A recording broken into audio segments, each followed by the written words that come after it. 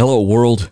I'm Roger Corville, and this is For the Hope's Daily Audio Bible, where we read through the Scriptures conversationally, talk about the truth claims of Christianity, and learn to fall more in love with Jesus and the people in His world. You ready? Let's roll. Welcome.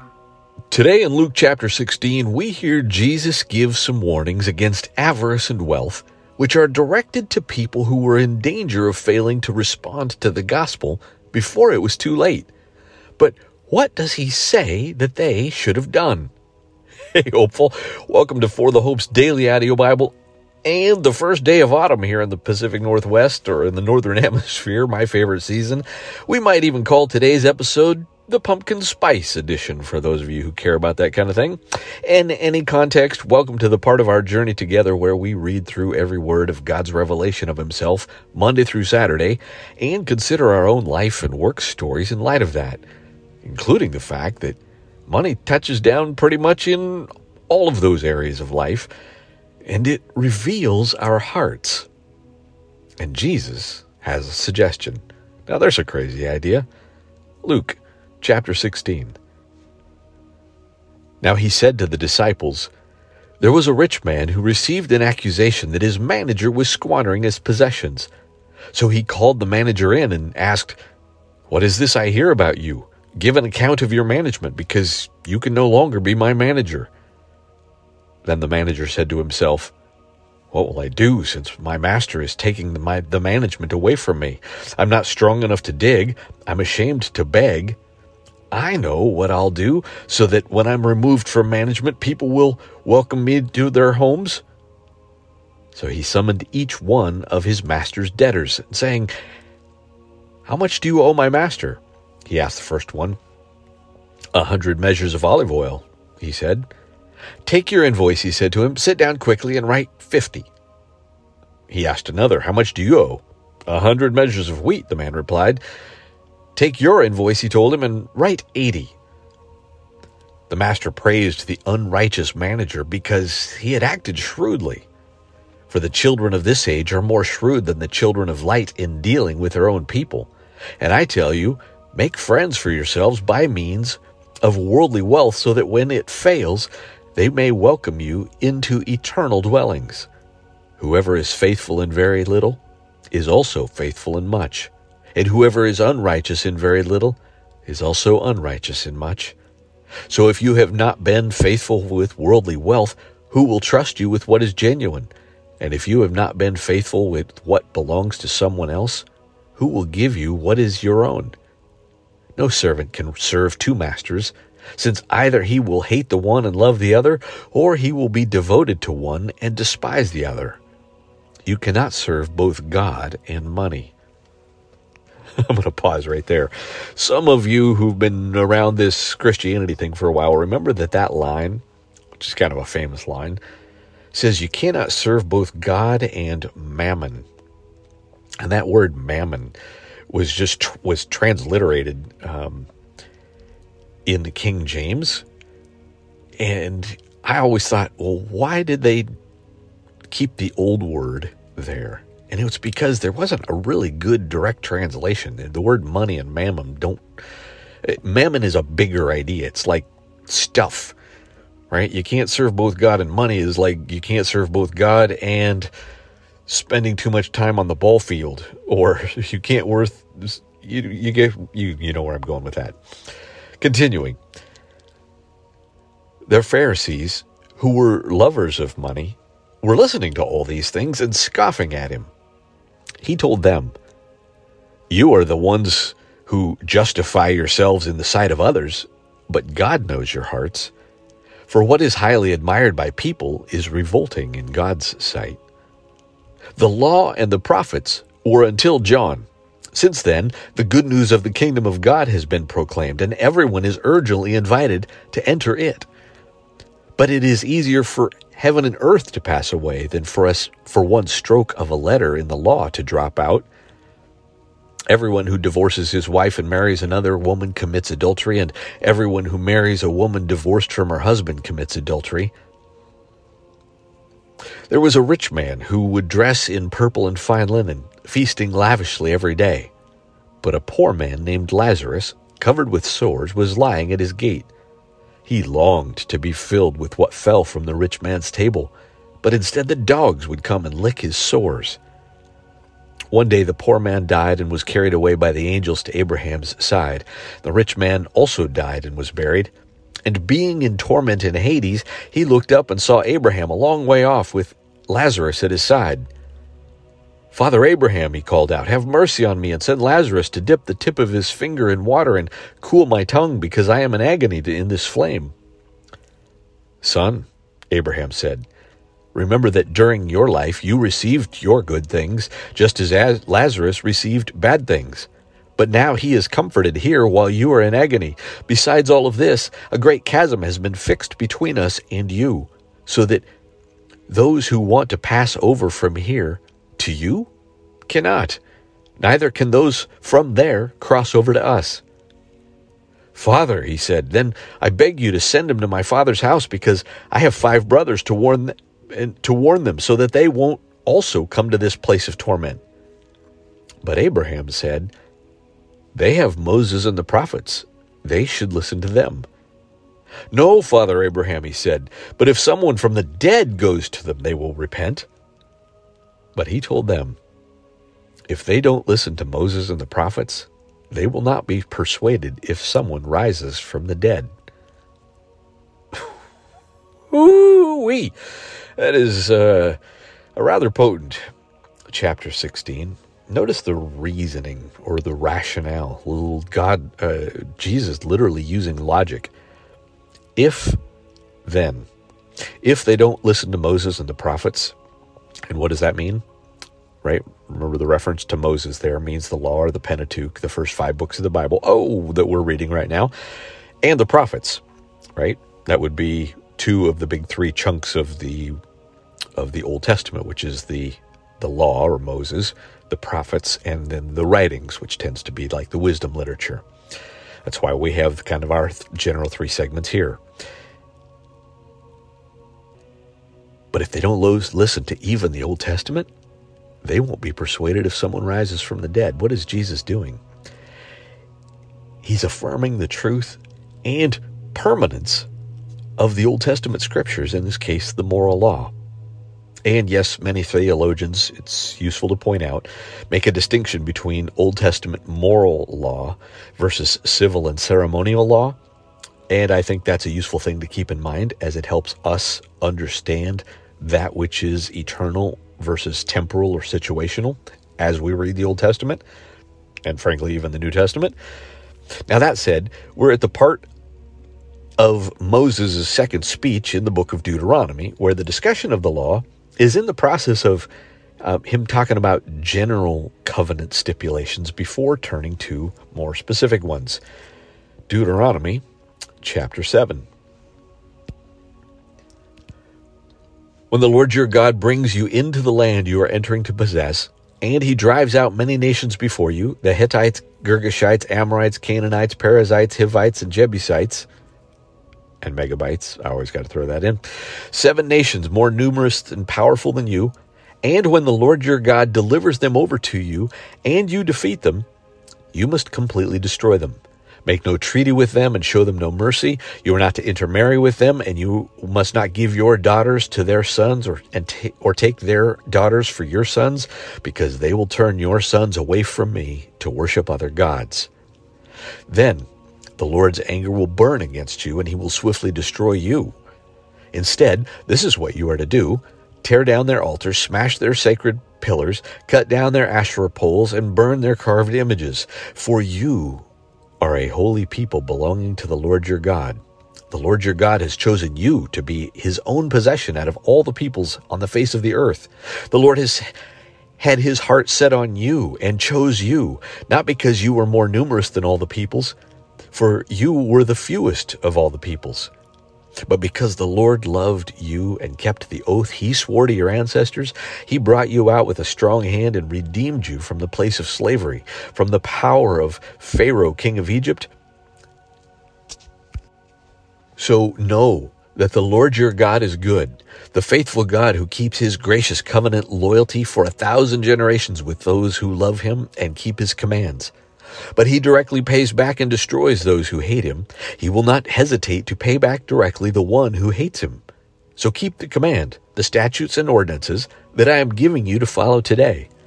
If you listen to and are careful to keep these ordinances, the Lord your God will keep his covenant loyalty with you, as he swore to your ancestors. He will love you, bless you, and multiply you. He will bless your offspring and the produce of your land, your grain, new wine, fresh oil, the young of your herds, and the newborn of your flocks in the land he swore to your ancestors that he would give you. You will be blessed above all peoples. There will be no infertile male or female among you, among your lives, you or your livestock. The Lord will remove all sickness from you. He will not put on you all the terrible diseases of Egypt that you know about, but he will inflict them on all who hate you. You must destroy all the peoples the Lord your God is delivering over to you, and not look on them with pity. Do not worship their gods, for that will be a snare to you. If you say to yourself, you know what, pause. I know that sounds weird, particularly if you are new to this Christianity thing that God just said, go destroy all these people. Recall here that there is, at a minimum, an image of our hearts here, right? He's asking for the purity of our devotion to him, and I'll just leave it right there. Meaning, you keep rooting out that secret sin and give yourself fully, because having a little bit will lead you further astray. If you say to yourself, these nations are greater than I, how can I drive them out? Do not be afraid of them. Be sure to remember what the Lord your God did to Pharaoh and all Egypt, the great trials that you saw, the signs and wonders, and the strong hand and outstretched arm by which the Lord your God brought you out. The Lord your God will do the same to all the peoples you fear. The Lord your God will send hornets against them until all the survivors and those hiding from you perish. Don't be terrified of them, for the Lord your God, the great and awesome God, is among you. The Lord your God will drive out these nations before you little by little. You will not be able to destroy them all at once. Otherwise, the wild animals will become too numerous for you. The Lord your God will give them over to you and throw them into great confusion until they are destroyed. He will hand their kings over to you, and you will wipe out their names under heaven. No one will be able to stand against you. You will annihilate them.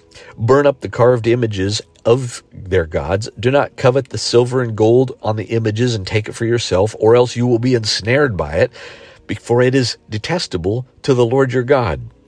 Do not bring any detestable thing into your house, or you will be set apart for destruction like it. You are to abhor and detest it utterly, because it is set apart for destruction. End of chapter 7. We'll do one more, but I'm just going to point out one thing.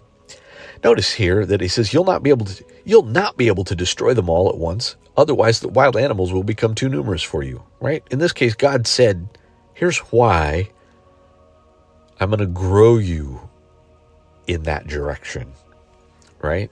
In terms of giving you what I promised. So I think that's useful for us to remember. Sometimes we pray for healing or deliverance, or sometimes God's purpose is to grow us in a particular direction. Chapter 8. Carefully follow every command I am giving you today, so that you may live and increase and may enter and take possession of the land the Lord swore to your ancestors. Remember that the Lord your God led you on the entire journey these 40 years in the wilderness, so that he might humble you and test you to know what was in your heart, whether or not you would keep his commands. He humbled you by letting you go hungry. Then he gave you manna to eat, which you and your ancestors had not known, so that you might learn that a man does not live on bread alone, but on every word that comes from the mouth of the Lord. Your clothing did not wear out, and your feet did not swell these 40 years. Keep in mind that the Lord your God has been disciplining you as a man disciplines his son. Remember that word disciple means teach, right? We often think of it as grandma used to switch to grandpa, or you know what I mean.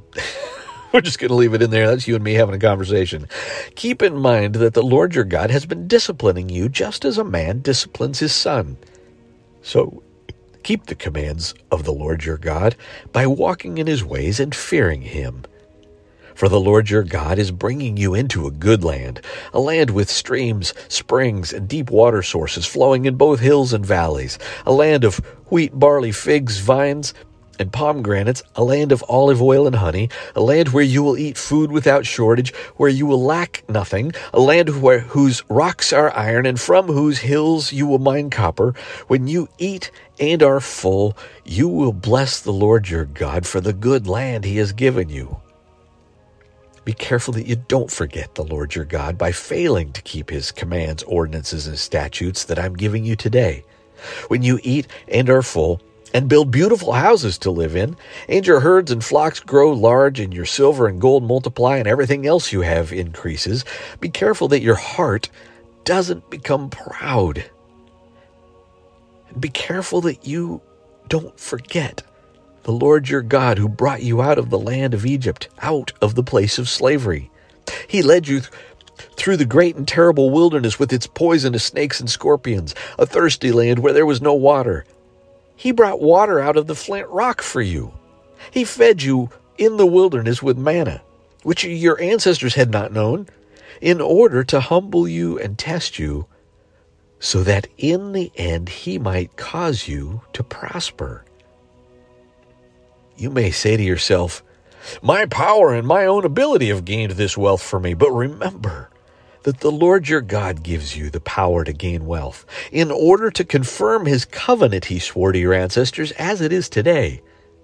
If you ever forget the Lord your God and follow other gods to serve them and bow in worship to them, I testify against you today that you will certainly perish. Like the nations the Lord is about to destroy before you, you will perish if you do not obey the Lord your God. Deuteronomy 7 and 8. Oh, God wants good things for you, my friend. Oh, it's a beautiful... But remember that the Lord your God gives you the power to gain wealth in order. Why? In order to confirm his covenant he swore to your ancestors. So the next time you eat a meal and you say, thank you, Lord, for this meal you've provided, remember, he's confirming his covenant with you. My friends, if that just doesn't blow your mind, I don't know. I don't know what does.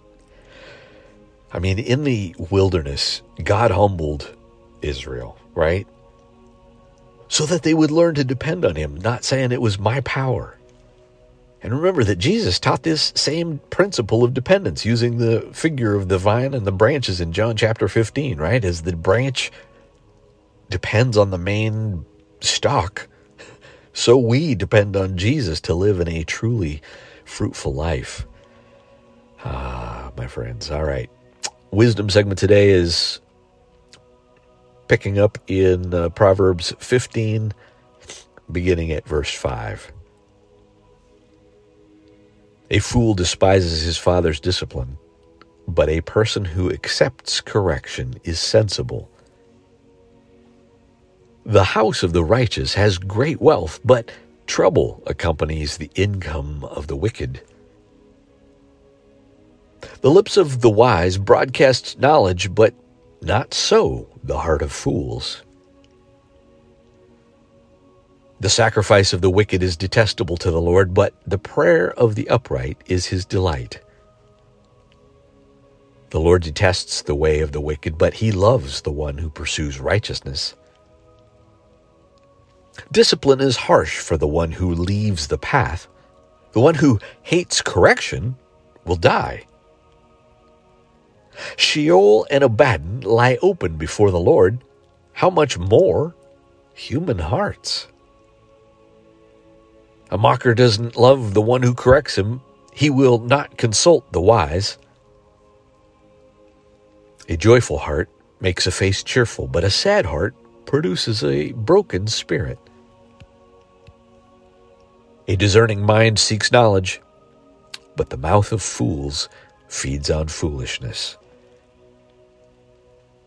Lord God, I pray that we would be pursuers of wisdom. Lord, Help us to see money as more than just money, Lord. Help us to allocate our time, our energy, our hearts, Lord, to you instead of mammon. And Lord, I pray that if anyone here has come against a spirit of deception or a spirit of condemnation of that Old Testament God that seems kind of weird, Lord, I pray that just today, Lord, you would reveal yourself again as just not only the same comforter and counselor and loving Jesus that they see in the New Testament, but the Lord who even if we don't understand you, Lord, the God that wants good things for us and says, I created you. I know what's good for your flourishing. Lord, would you help us to see you that way today? I love you, my friends. Amen. Amen.